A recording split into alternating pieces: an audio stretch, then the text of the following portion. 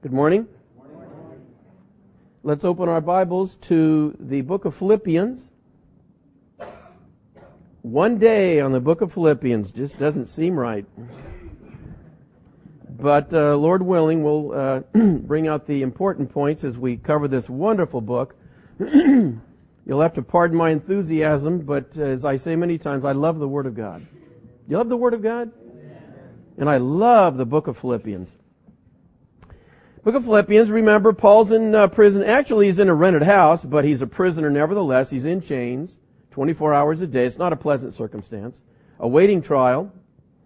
And the book of Philippians, on the first level, is simply a thank you note. It's a thank you note from Paul to the church at Philippi for a gift that they had sent him. In fact, more than a gift, apparently other things. Maybe clothing, maybe somebody knitted him a pair of socks. We don't know. But he says later, the things that you sent. And of course, if you were to ask any well-taught Christian and you said, what's the theme of Philippians? What would you hear? Joy. Knee-jerk reflex. Now that's true. It is a key theme of the book. However, it is not the main theme of the book. Does that shock you? The main theme of the book is actually humility. And you're going to see that as we go through it this morning. And in fact, it is climaxed in the middle of the book by the wonderful example of the condescension of the Lord Jesus Christ. Philippi is a familiar city even to believers. We love the place. The Philippian jailer, right? Wonderful story. And the church had a really special place in Paul's heart. If you remember, it was the first place he went to when he went over to Greece. And Lydia, the seller of purple, she was down by the riverside. She got saved. He stayed with her a couple of days. And then as soon as the locals saw what Paul was teaching, and in particular after he had driven the demon out of the demon-possessed woman, you remember, and it was bad for business, they had him arrested and flogged. And it was kind of an auspicious beginning. But then an earthquake and the Philippian jailer got saved. And that was about 10 years ago at the writing of the letter here. So they've been there for 10 years. And you can tell in the letter he really loves these people. He really loves the church. One of the reasons is every time he went through the area, or even when he was distant, they always took care of him. They were constantly sending him gifts. Here they did it when he was in Rome. They were praying for him constantly. He acknowledges that several places in the letter. He just loved that church. He felt particularly close to them. You see deep expressions of affection all over the letter. But like so many other churches, even the best of churches, there was a problem that was beginning to creep in. Pride. Spiritual pride. It's still true today. We get a few victories under our belt, right? I witnessed to somebody, I had a particularly good quiet time, whatever, look how great I am, What a spiritual giant. And it's so subtle.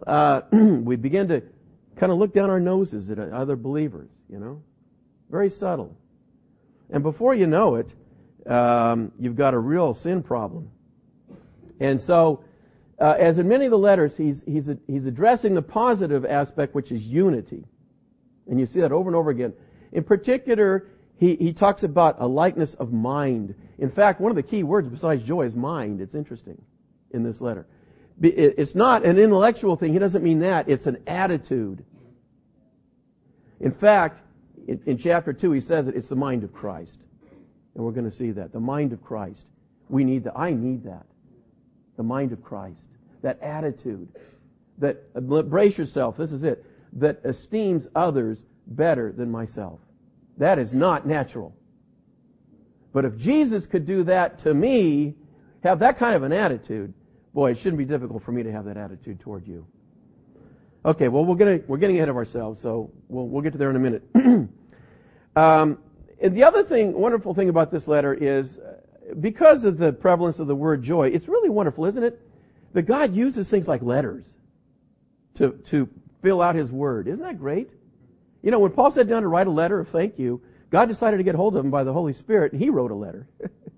And here it is. And it's so wonderful because it's great to hear from a believer who's in tough circumstances. Imagine if all the letters that were ever written in the New Testament were always when the sun is shining and people are getting saved, and I'm healthy and everything's wonderful.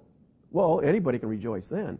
But what's remarkable about the letter is that here's a guy, he's been in chains anywhere from 3 to 5 years. We know 2 years in Caesarea, about another year on the ship and the shipwreck and everything and going up to Rome.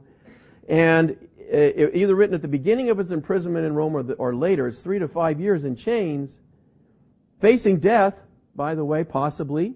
He doesn't know. And yet, rejoicing. That's great. And here it is in the Word of God. What a lesson for me. Huh? If he can rejoice in that situation, I should be able to. Okay, so, the letter's divided into 7 parts. You look in some commentaries, it might be 6. But we're going to break it into 7, and I'll just say what they are as we go through them. The first section is the greeting and prayer, and it's verses 1 through 11. And of course, we don't have time to read every word or talk about every verse, so we'll just hit the highlights as we go.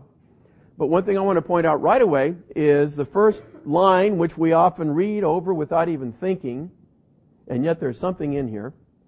Paul and Timothy, bondservants of Jesus Christ. We've said this before. Study the greetings of Paul's letters sometime. There's always something in there that's leading up to what he's going to be talking about later. It's very interesting. One of the interesting things about the title bondservants here is that he uses one of 2 titles typically at the beginning of a letter, either bondservant or apostle. Now, why does he choose one and not the other and sometimes both? Well, invariably when he uses the word apostle, it's to get across his authority. Apostle means sent one, but in this case, sent by whom? Well, by God. He's reminding them who sent him and who he is speaking on behalf of in the letter. In fact, the troublesome church is what? Corinth. Yeah. The word apostle is all over both letters.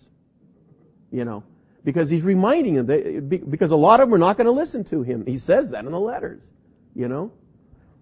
Here, he doesn't use that word. He could, by the authority of me, by God, I want you guys to be humble. He could do that. But instead, he chooses the other word, bondservant. Already, you see, he's introducing his theme. I don't know about you guys, but I'm a slave. I like that. He's already setting the theme, you see. I talked about his love for them. It's wonderful reading this letter. It's so pleasant after reading 2 Corinthians, where, like he said, though I love you the more and you love me the less. It's sad. Here, that's not the case with Philippi. For example, here, verse 7, as he prays for them, he says, just it is right for me to think this of you because I have you in my heart. Inasmuch as both in my chains and in the defense and confirmation of the gospel, you all are partakers with me of grace. For God is my witness, listen to this, how greatly I long for you all with the affection of Jesus Christ. He couldn't put it any stronger than that. He loves them dearly. Okay, after the introduction, the second section is verse 12 of chapter 1 through verse 26 of the same chapter, where Paul goes off and talks about his personal situation to them. In particular, what's it like being in chains? How's my situation? Is it good or bad? And of course, as we all know, he's rejoicing. He wants to let them know, look, don't worry about me. I'm fine. I'm rejoicing in the Lord. In this section, he takes up the kind of the mental question, what should I prefer, life or death? Interesting discussion. He has a little discussion with them here, considering that topic, because he may be executed. He doesn't know that. And, of course, several times he says, actually, to be quite honest, death would be preferable, because it would be to be with my Savior, you see. And, of course, the key verse in the section, by the way, Philippians may have more memory verses per square inch than any other book. You can't read but a couple of verses and right away, oh, yeah, I know that verse. I know that section. Wonderful. And verse 21, for me to live is Christ and to die is what? Gain. Wonderful verse. And that's in the heart of him talking about life or death. And I love it when God breaks the rules of grammar to teach us things. He has to. If you just stay within the constraints of normal usage, you're not going to get across spiritual teachings. And that's not grammatically correct. I mean, first of all, for me to live is, okay, well, you'd say something like, it's a wonderful thing, or it's a great joy to be alive or something. But it's a person. For me to live is Christ. That's not grammatically correct. You understand? But spiritually it is, you see. That's exactly correct. That is such a strong statement. He could have said, for me to live is to follow Christ. Or for me to live is to serve Christ. Or for me to live is to love Christ. He could have said any of those. He said, for me to live is Christ, the person. Man, it's a strong statement. It reminds us of Galatians, doesn't it? And it's Christ that lives in me. I no longer live in the flesh, but He lives in me. He lives His life in me. I don't live anymore. My life is Christ. The Christ exchange life. A wonderful statement. And, of course, he ends up concluding that even though he'd be happier to die and be with the Lord, he says, it's better for you guys that I stay on, and so I probably will. You know, thinking of others again. Okay, having gotten the preliminaries out of the way, he now really gets into the meat of what he wants to talk to them about, because he's had reports that there's disunity in the body there, and it just breaks his heart, because he loves the church so much. And so he opens the subject here, and this is the next section. It's an appeal for unity. It begins in verse 27 and goes through chapter 2, verse 11. But listen to what he says here, for example, in 27. After talking about himself, he then turns to them, and he says, only let your conduct be worthy of the gospel of Christ, so that whether I come and see you or am absent, I may hear of your affairs, that you stand fast in one spirit, with one mind, striving together for the faith of the gospel. You see the unity 3 times. One spirit, one mind, together, working together, you see, for the faith of the gospel. When spiritual pride sets in and you get little grievances, and gossip, by the way, gossip is the child of pride, you stop working together. It interferes with the functioning of the body. You become little islands, you know. And it's a great way to stymie a church, spiritual pride. And so he's bringing up the subject because he knows it needs to be dealt with here at Philippi. Notice chapter 2. He really gets into it now. Verse 1, therefore, if there is any consolation in Christ, if any comfort of love, if any fellowship of the Spirit, if any affection and mercy. Notice that list, by the way. It's talking about the heart of Christ, the love of Christ. He's reminding them. And he's putting it in such a way, if those things are true. I mean, it's like, what? Obviously they're true. But he's saying it to drive it home, you see. Because then he says, fulfill my joy by being, notice, here it is again, like-minded. Having the same love. There it is, unity again. Being of one accord. Are you getting the message here? Of one mind. It breaks his heart that they're drifting apart because of petty things and inflated pride with no basis. Let nothing be done through selfish ambition or conceit, but in lowliness of mind, let each esteem others, here it is, better than himself. That's hard to do, isn't it? Let's admit it. It's not natural to esteem others better than ourselves. But it's right. And it's the only way, as a church or individually, we're going to be effective for Christ. Paul knows that. Notice the emphasis on the word mind again, like I said. And people read this and they think, oh, mind, he means unity in doctrine. No, he's talking about an attitude. Certainly unity in doctrine is important, but here he's talking about an attitude. Likeness of mind, unity in lowliness of mind. Everybody humble. That's the idea. That's the oneness of mind. Verse 4, let each of you look out not only for his own interest, but also for the interests of others. Now, first of all, this is a difficult command, but since it's a command, that means we can do it. If you're a Christian, this is an attitude that you and I can and should adopt, esteeming others better than ourselves. It's hard, but now I love it. He's going to talk about the Lord Jesus next. Do you know that? This is a wonderful 6-verse section on the Lord Jesus Christ and His great condescension. He's going to use Him as the example here. And I love that. It's wonderful how God in His Word uses Himself to motivate us to do certain things. Sometimes we find it hard to forgive, don't we? No? Everybody? Oh, well, we won't talk about that then. He says in Ephesians, even as God, for Christ's sake, forgave you, you ought also to forgive one another. See the motivation? Doesn't that motivate you, brother and sister? Man, it does when I think about how much God forgave me for the sake of Jesus. For me to hold a grudge and not forgive, that's terrible. John appeals to the believer. He says, beloved, if God so loved us, what?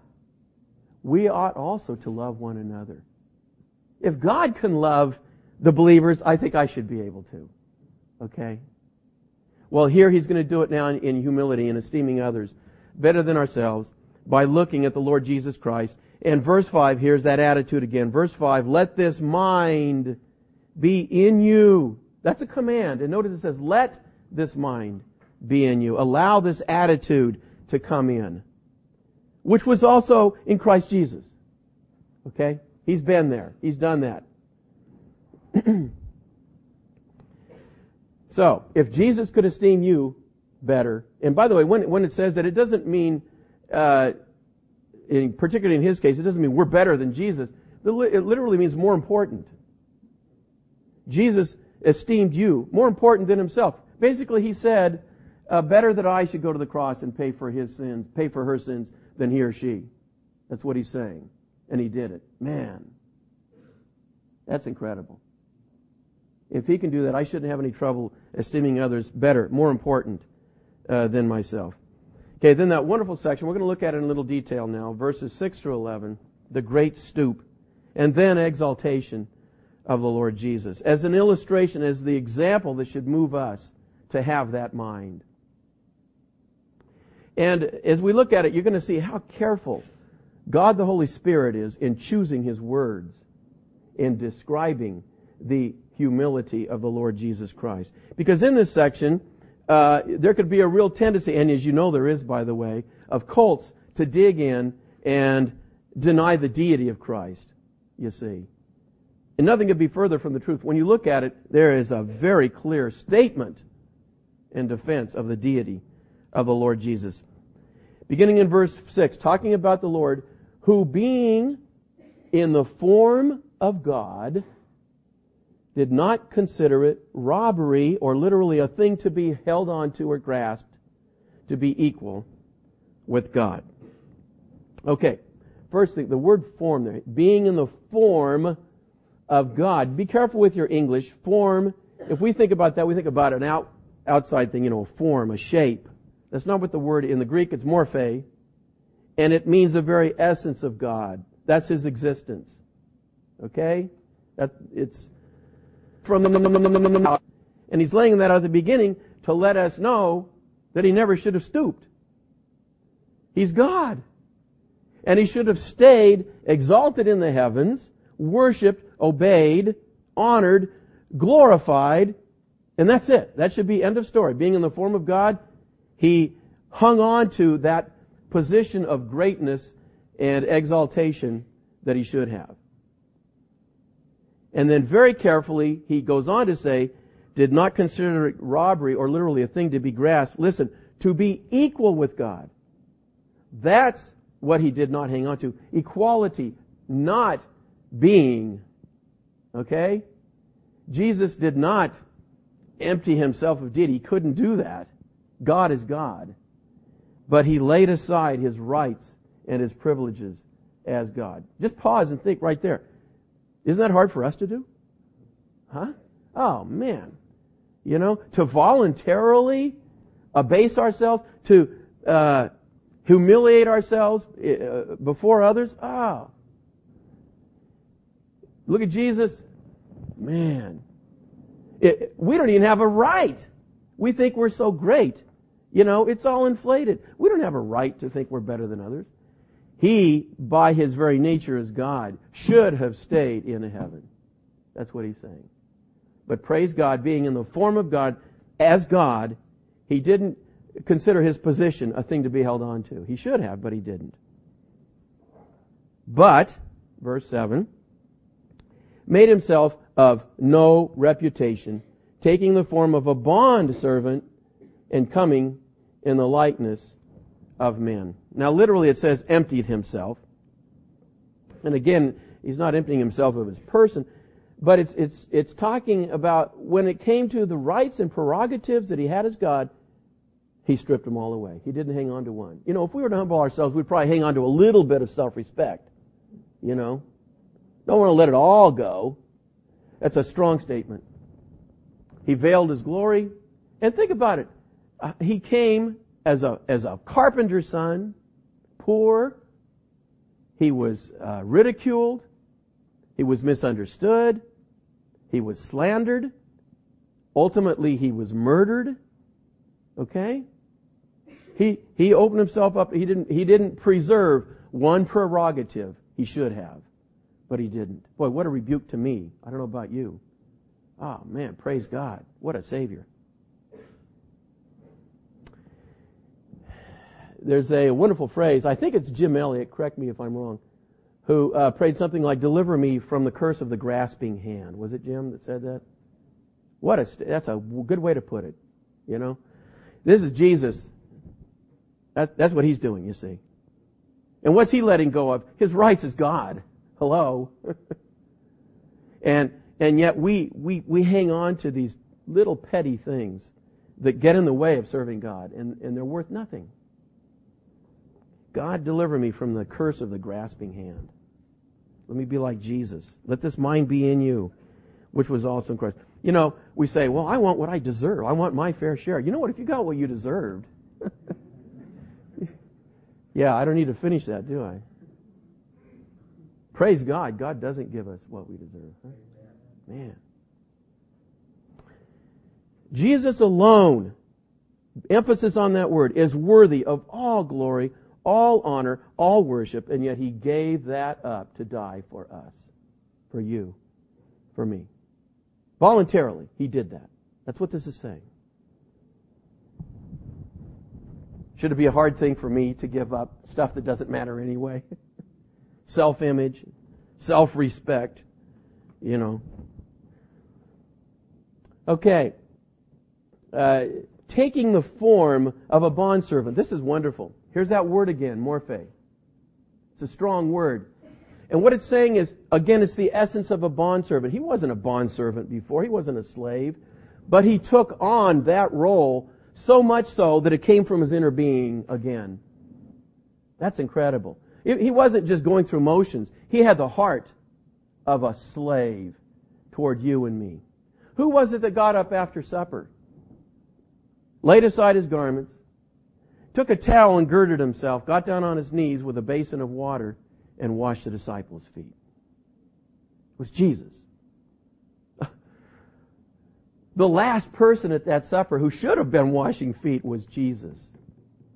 But he was the one that did it. And let me tell you, when he did it, you never saw any better washed feet than the ones when he got done. I'm serious. He was the best foot washer that ever existed. Really? He did it from the heart, you see. When he got down there, he didn't think, ew, these feet are icky, you know. And, you know, keep the towel between you and the foot, you know. He didn't do that. He washed those dirty feet. And they were clean when he got done. He took the form, you see, from the inside out of a slave, of a bondservant. From the heart, that's Jesus. If he didn't do that, he couldn't have died for our sins.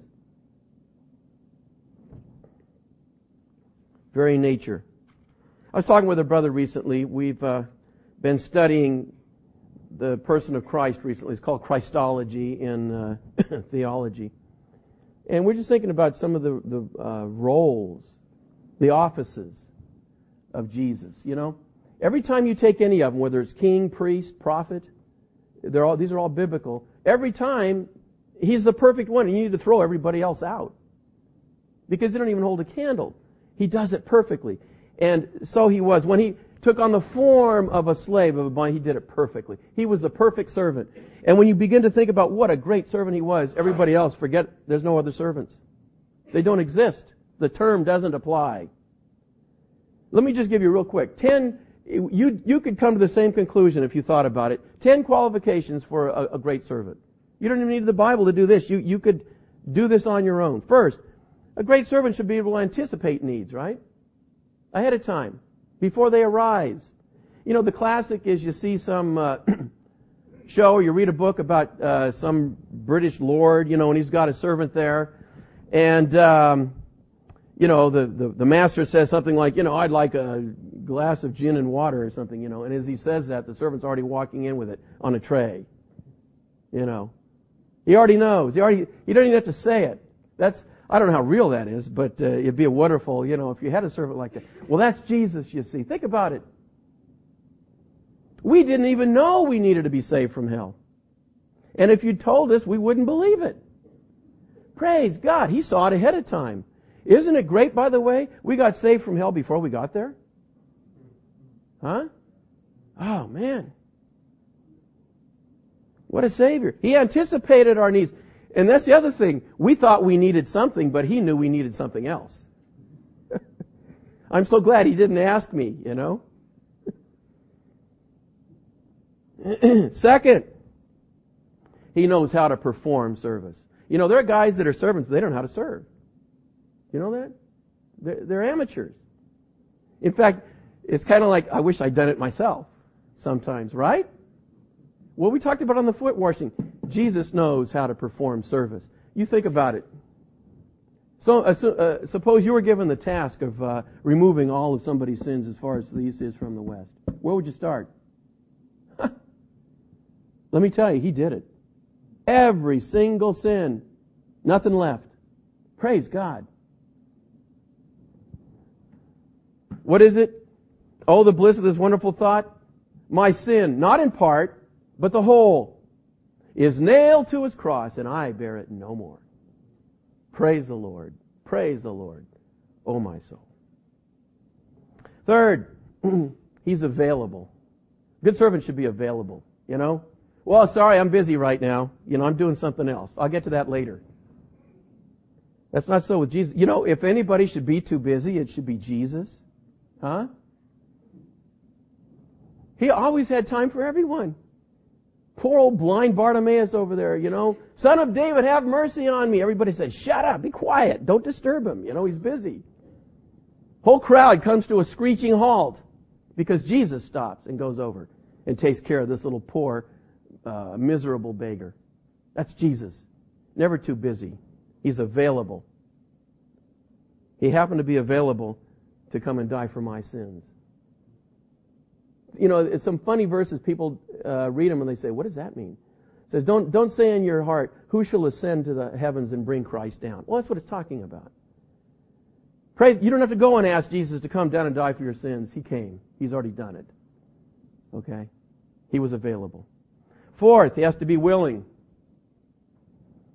You can be a servant but have a bad attitude, huh? You can go through the motions, but inside it's like, oh man, I don't want to be doing this. Well, we've already talked, the heart of this is the mind of Christ. We're talking in the middle of this passage, okay? He already demonstrated His heart, His attitude. He's already left heaven and come down as a man, as a servant, as a nobody. His heart was in the right place. Willing, yeah. Fifth, has to be willing to do the most lowly task. What's the classic line? I don't do what? Windows. You'd think it would be I don't do toilets. But for some reason, I guess windows are more troublesome to some people. Praise God, Jesus didn't draw the line. Say, no, I'm sorry, I'll go low, but not that low. Because you know how low He had to go? We're going to talk about it in a minute when we get to the cross. Lower than any man. Lower than any person. Infinitely lower than any other person has ever been.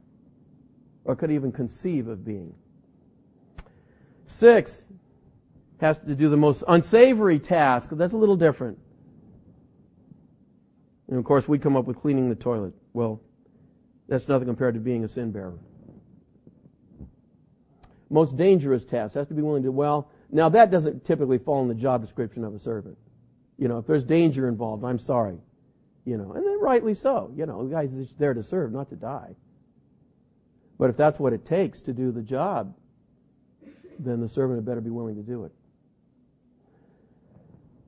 8th, needs to do a thorough job, not give it my dad introduced me to this phrase, a lick and a promise. You ever heard that before?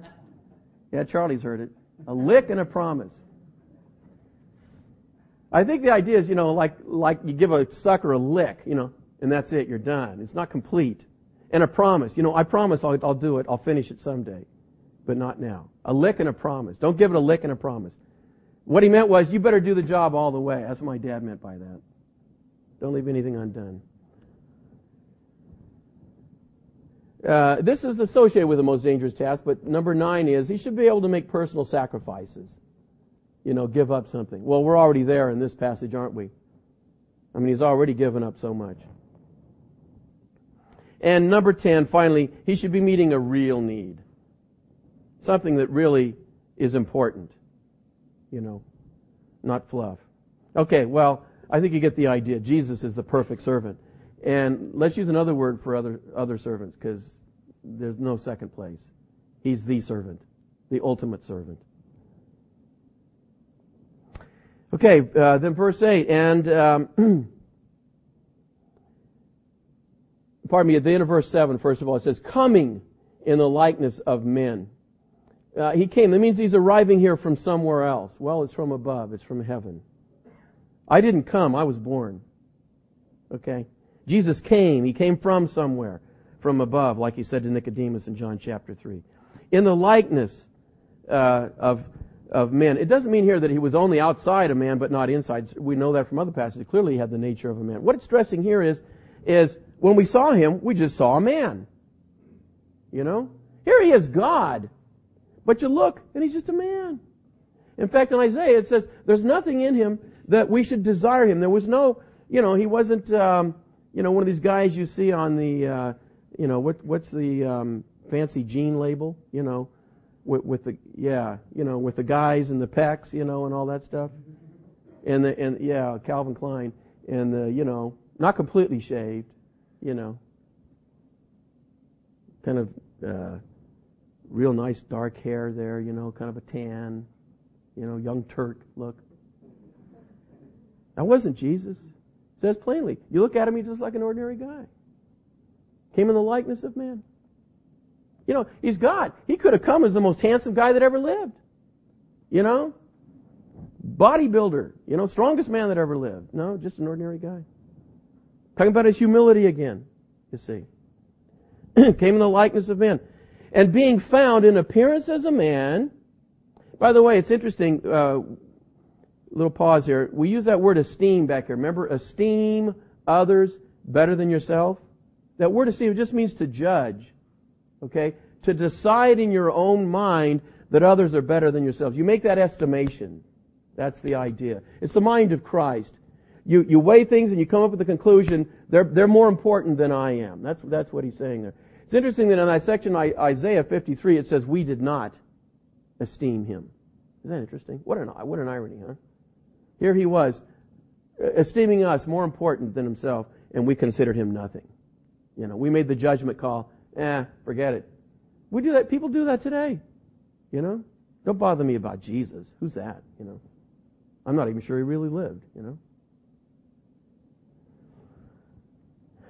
He esteemed us better than himself. Well, being found in appearance, it says he humbled himself. Wow. I thought he'd already been doing that. But you see, he hadn't gone low enough yet. Because he had to reach me. And I was way down there. And he's not even close yet. Coming as a man, teaching wonderful things. If he's going to find me, he's going to have to go real far down. And that's what it says. Humbled himself and became obedient to the point of death, even the death of the cross. And think about what it's saying there, because we've been going down, down, down. We've gone way down since heaven. And all of a sudden the bottom drops out when we get to the cross. all the way to death. But not just death. And not just a cross. Notice that. It doesn't say the death of a cross. It says the death of the cross.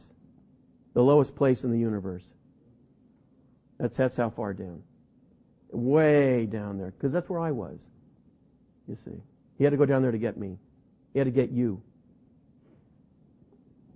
It's the place where this one, the infinitely lofty Lord of glory, would say, listen to this, I am a worm and no man. He was looking up at everybody. Despised by men. First of all, his creatures. He was despised and rejected of men.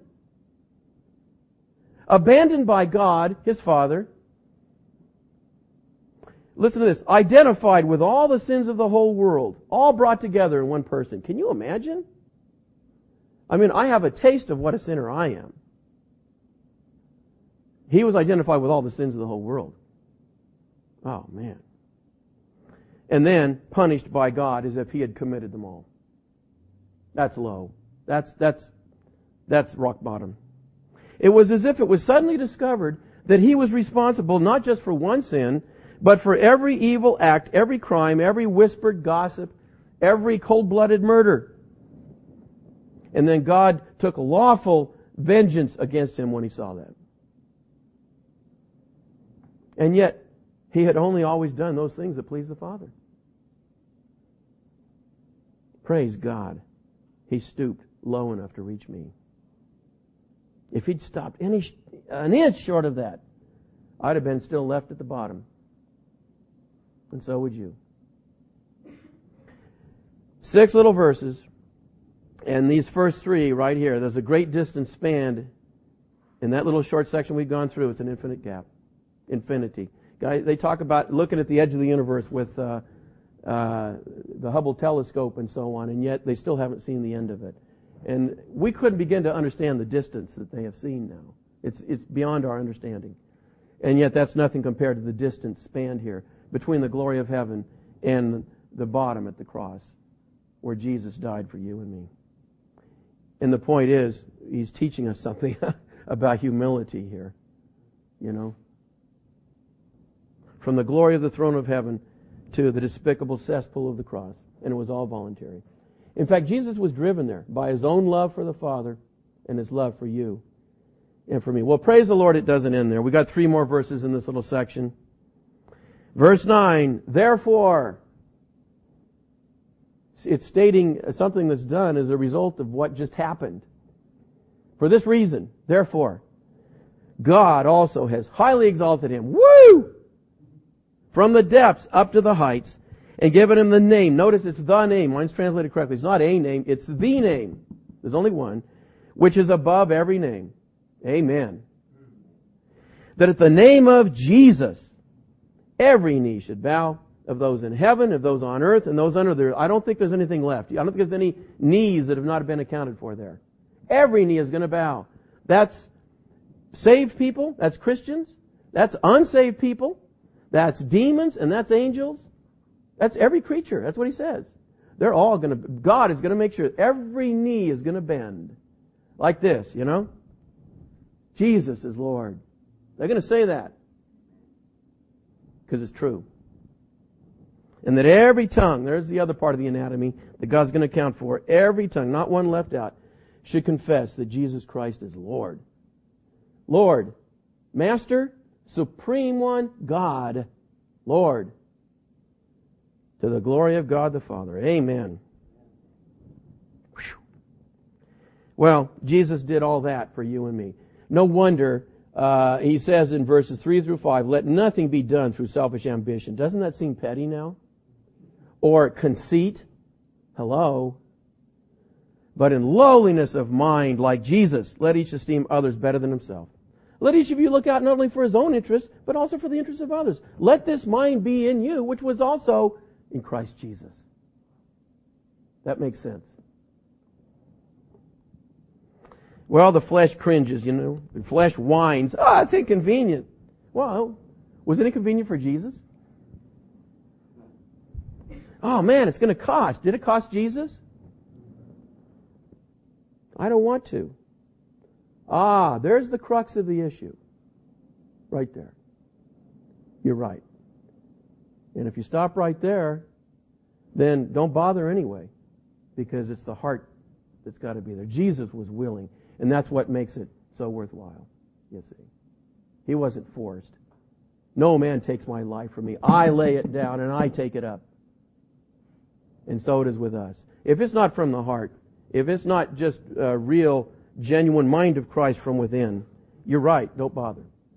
It's got to be voluntary. Okay. Next section is exhortation and the examples of Timothy and Epaphroditus. We haven't left the theme, by the way, of humility either. It's going to come up even in this section. I love verses 12 and 13, by the way. Wonderful little pair of verses here. We'll just touch on them. Therefore, my beloved, as you have always obeyed, not as in my presence only, but now much more in my absence, work out your own salvation with fear and trembling. Oh no! Salvation by works. For it is God who works in you, both to will and to do for His good pleasure. Isn't that great? Do you understand that? If you do, explain it to me after the meeting, okay? I can understand what he's saying, and it's perfect, the balance there. If you do something to please God as a believer, you know where it started? It started with God. You didn't suddenly, out of the goodness of your own heart, out of your basically good human nature, suddenly say, I'm going to do something to please God. I love Him so much. It started with Him. Because He's at work in you to will and to do His good pleasure. That's where it starts. All good things cometh down from the Father of lights, with whom there is no shadow of turning. But on the other hand, you're commanded to do these things. You and I, we have a choice. He can try to stir us up, but we can resist. There it is. There's the intermingling of the divine and the human right there. Just like the humility we just got through talking about. The Scripture is so full of commands about humility and esteeming others better than ourselves. We know it's God's will. So we know He's at work trying to get us to that point. Huh? You agree with that? And if it doesn't happen, it's not His fault. And if it does, He gets all the glory. Okay. Now he's going to rebuke them again with an example of humility. Actually, two of them. The first one is Timothy. He's going to send Timothy to them. And while he's talking about the fact he's going to send them, he figures, I might as well talk about the guy here, because there's something helpful in this discussion of humility here. Verse 20, talking about Timothy, Paul says, for I have no one, here's that word mind again, by the way, like-minded, who will sincerely care for your state. Notice that word, sincerely. What he's saying is, Timothy, look, when he serves you guys, when he takes care of you, it's from the heart. It's not fake. Okay? That's what he's saying. This is interesting to me. He says, I have no one. Isn't that interesting? You'd think the world would be flooded by wonderful servant Christians that Paul could send. I have no one like him, he says. For all seek their own, not the things which are of Christ Jesus. Wow. What a statement. I know what he's talking about. Pride can manifest itself in our service in 1,000 different ways. Half the time we don't even know it. But it's lurking there. In fact, one of the most insidious ways is, wow, I'm such a servant. I hope everybody notices how humble I am. No, really. You're laughing, but it happens, doesn't it? Yeah. I sure hope everybody else is seeing how I'm serving, man. Boy, what an example of Jesus I am. Yeah. That's what he's saying. It's true. Self is constantly getting in the way and contaminating our service. And Timothy is so refreshing because Paul says, look, man, it's pure. It's from the heart. He just simply wants to serve you guys. No ulterior motives, no preoccupation with what are people thinking and so on. He just serves. It's the mind of Christ. So simple, sincere. That's a good word, sincere, pure, from the heart, you see. Look, God is weighing the thoughts and intents of our hearts. He knows. You're not fooling anybody. I'm not fooling anybody. You know? You could look like, wow, greatest servant that ever lived. But if he sees inside, you know, I am a servant, you know. No good. And the other example is Epaphroditus. Epaphroditus was special to the Philippians because apparently he was a believer from their assembly. And this dear brother is a great example of service. He's called simple things here, a messenger, you know, a gopher, in other words. You willing to be a gopher? Just a messenger from them to Paul. And then as far as Paul's concerned, he says he's a minister to mine. He's just a servant for me. Servant for me, a messenger for you, a nobody. And he almost died doing it. That's what he goes on to say. Epaphroditus got so sick, he almost died. But Paul says, that's all right. He loves the Lord. He did it for you. He did it for Jesus. I don't know about you. I'm starting to feel a little guilty hearing about these guys and hearing about Jesus, you know? Man. Servants from the heart.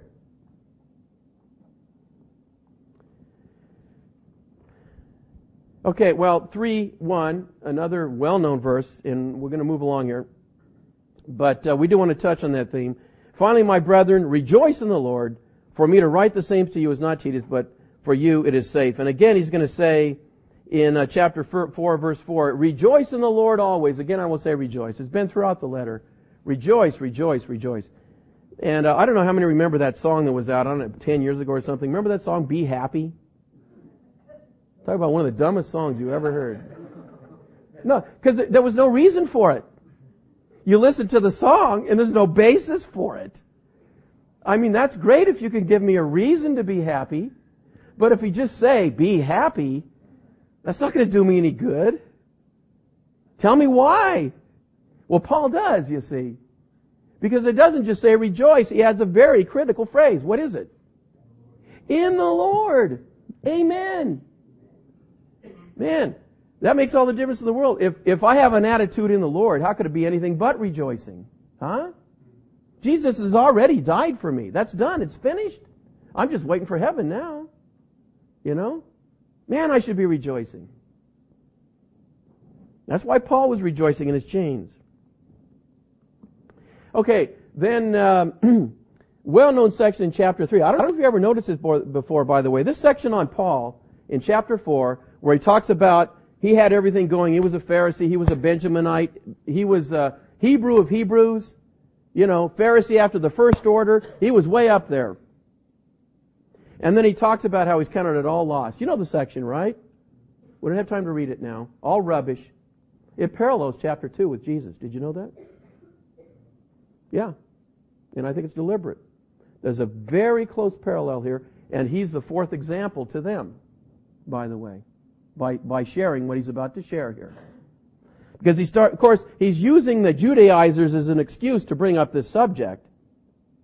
But when you read what he says here, it's definitely targeting again that humility of mind and that going down, down, down like Jesus did. Because he starts off with, instead of, with Jesus, it was as God in heaven. Here he starts off with his possible reasons for glory, and being praised and so on. And you know the list there. He starts off that way. And he says, but I've lost all that. There's a laying aside, you see. Now you got to be careful because there's a parallel, but there's a twist here. Because in the case of Jesus, his deity is not something to be laid aside. He couldn't anyway. But the equality he did. With Paul, all this inflated Pharisee stuff wasn't worth anything to begin with. It's just as well, he got rid of it. But then it's a downward descent. But what things were gained to me, these I have counted loss. He says before, this is incredible. When I had all that stuff, it's not so much that it was a good thing. It's not so much that it was neutral. It was a negative. Why? Because it kept me from Christ. And if you don't know Jesus today, by the way, that's what you've got to do. Because that's how Paul got saved. Whatever claim you may think you have on God, I'm basically a good person, whatever it is, forget it. You lay all that stuff aside and you come as a sinner before Jesus Christ and say, Lord, depart from me. I'm a sinful man. I don't even need to be with you. You're too holy. But I know you died on the cross for my sins. Here I come, empty-handed. I have nothing to offer. Nothing. You give it all up. That's how you come to Christ. He likes people like that. He receives people like that. And that's what Paul did. Anyway, he goes on to talk about how it's all lost. That stuff was a distraction. I count all things lost for the excellence of the knowledge of Christ Jesus my Lord. That's the most important thing to him now.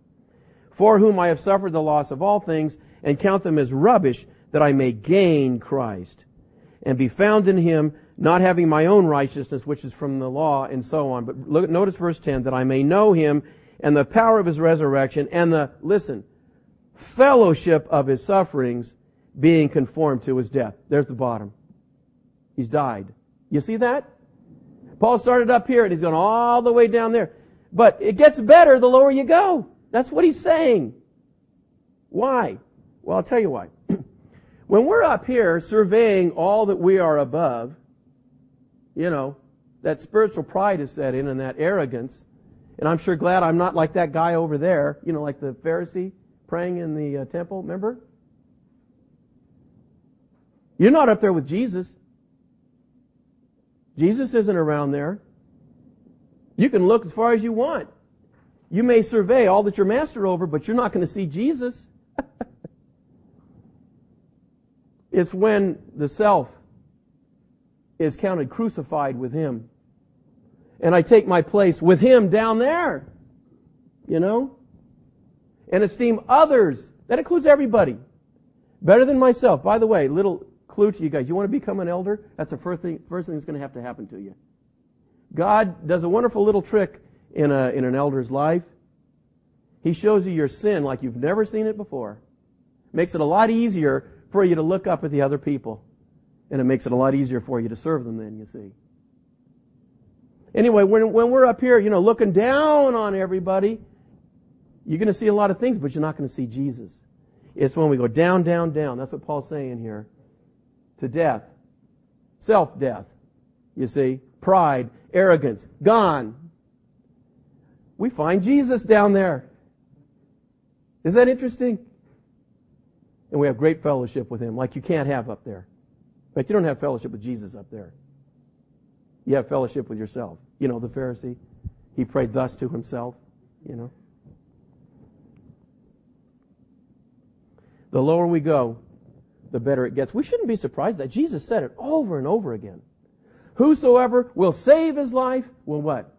Lose it. And whoever will lose his life for my sake shall what?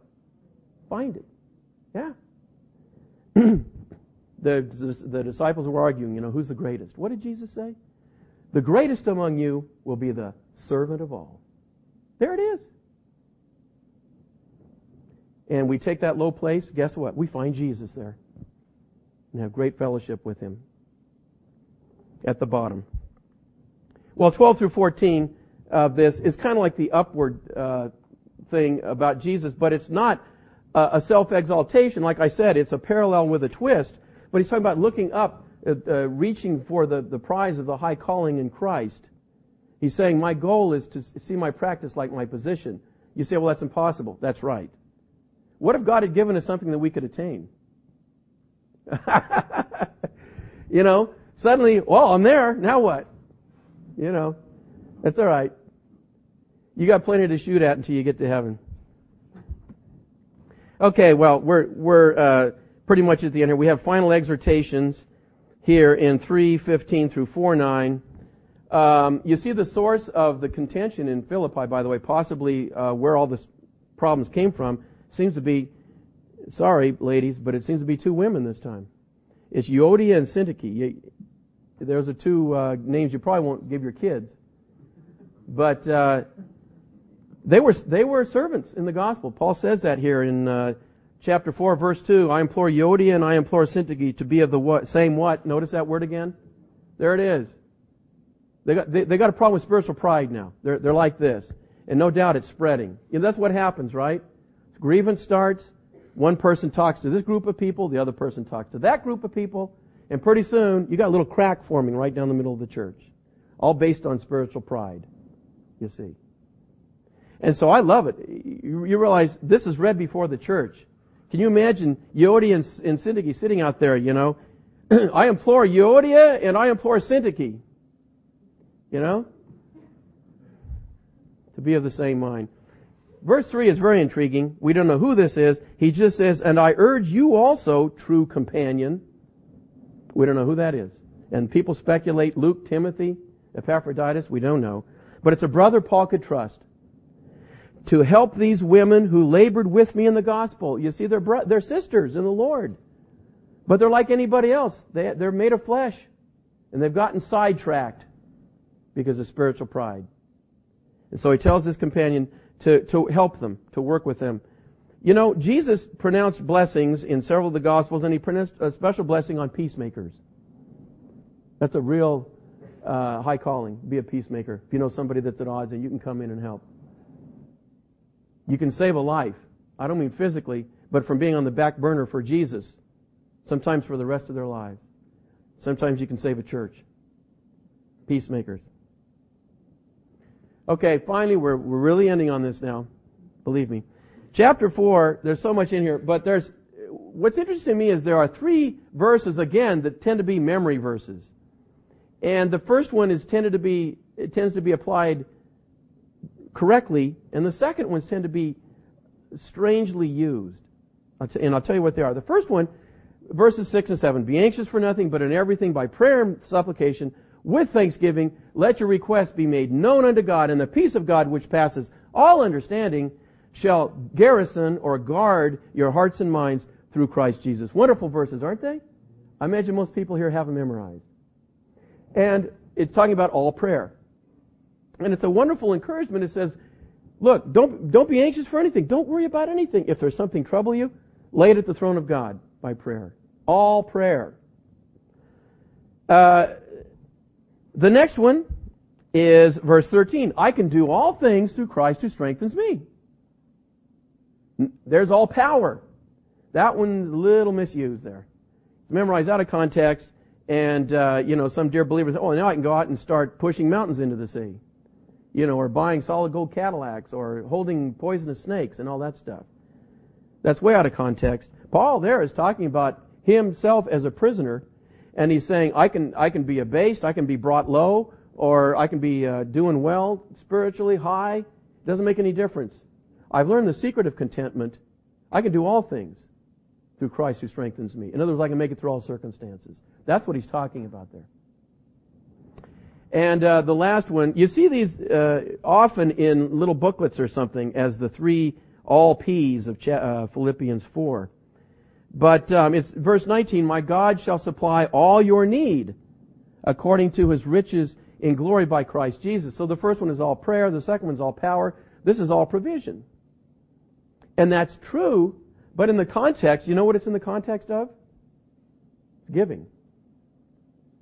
Giving. What he's saying is, in response to your giving to me, through the Lord, God will make sure that you're not shortchanged, that you don't go and want. Okay? That's the connection. Now, it's not that God doesn't take care of us, but here the verse really is tied to our giving to the Lord, and how He'll be no man's debtor. Okay, well, we went a little over, but you'll forgive me. Philippians is a wonderful book. And this theme, the first one of joy certainly is applicable to us. Look, if Paul can be in chains, here he's going on 5 years by the time he gets out. And yet here he is rejoicing. Facing death and rejoicing. Then I think we can rejoice in any situation, right? But more importantly, I think, is this lesson of letting this mind be in you, which was also in Christ Jesus. I need to learn that. I think you do too. All of us constantly need to be coming back to that. Watch out for spiritual pride. Practice esteeming others better than yourself. Think about what that's saying. Do it. He says, let this mind be in you. It's a command. It's not an option. And God wants it to be there. Man, we could be great servants for Jesus then. Be effective for Him. And the bottom line is chapter 2. Look, if Jesus could do it, not only can I do it, I should. Let's pray.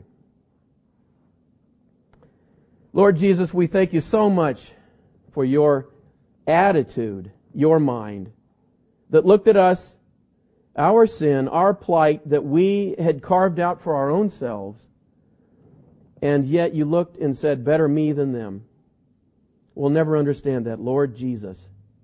But we thank you for your great, great love that took you to that point, that started in the glories of heaven and brought you down to earth, but not just as a man, all the way to the cross where you could look up and declare, I am a worm and no man. And it was there that you found me and you found us. Hallelujah. What a Savior. Lord Jesus, we thank you for that attitude, and we do pray you would help us, Lord. We confess that the flesh gets in the way. We confess problems with spiritual arrogance and pride. Lord, help us to stop looking down our noses at others and join you down there and look up and be the servant of all. We ask it in your own precious name. Amen.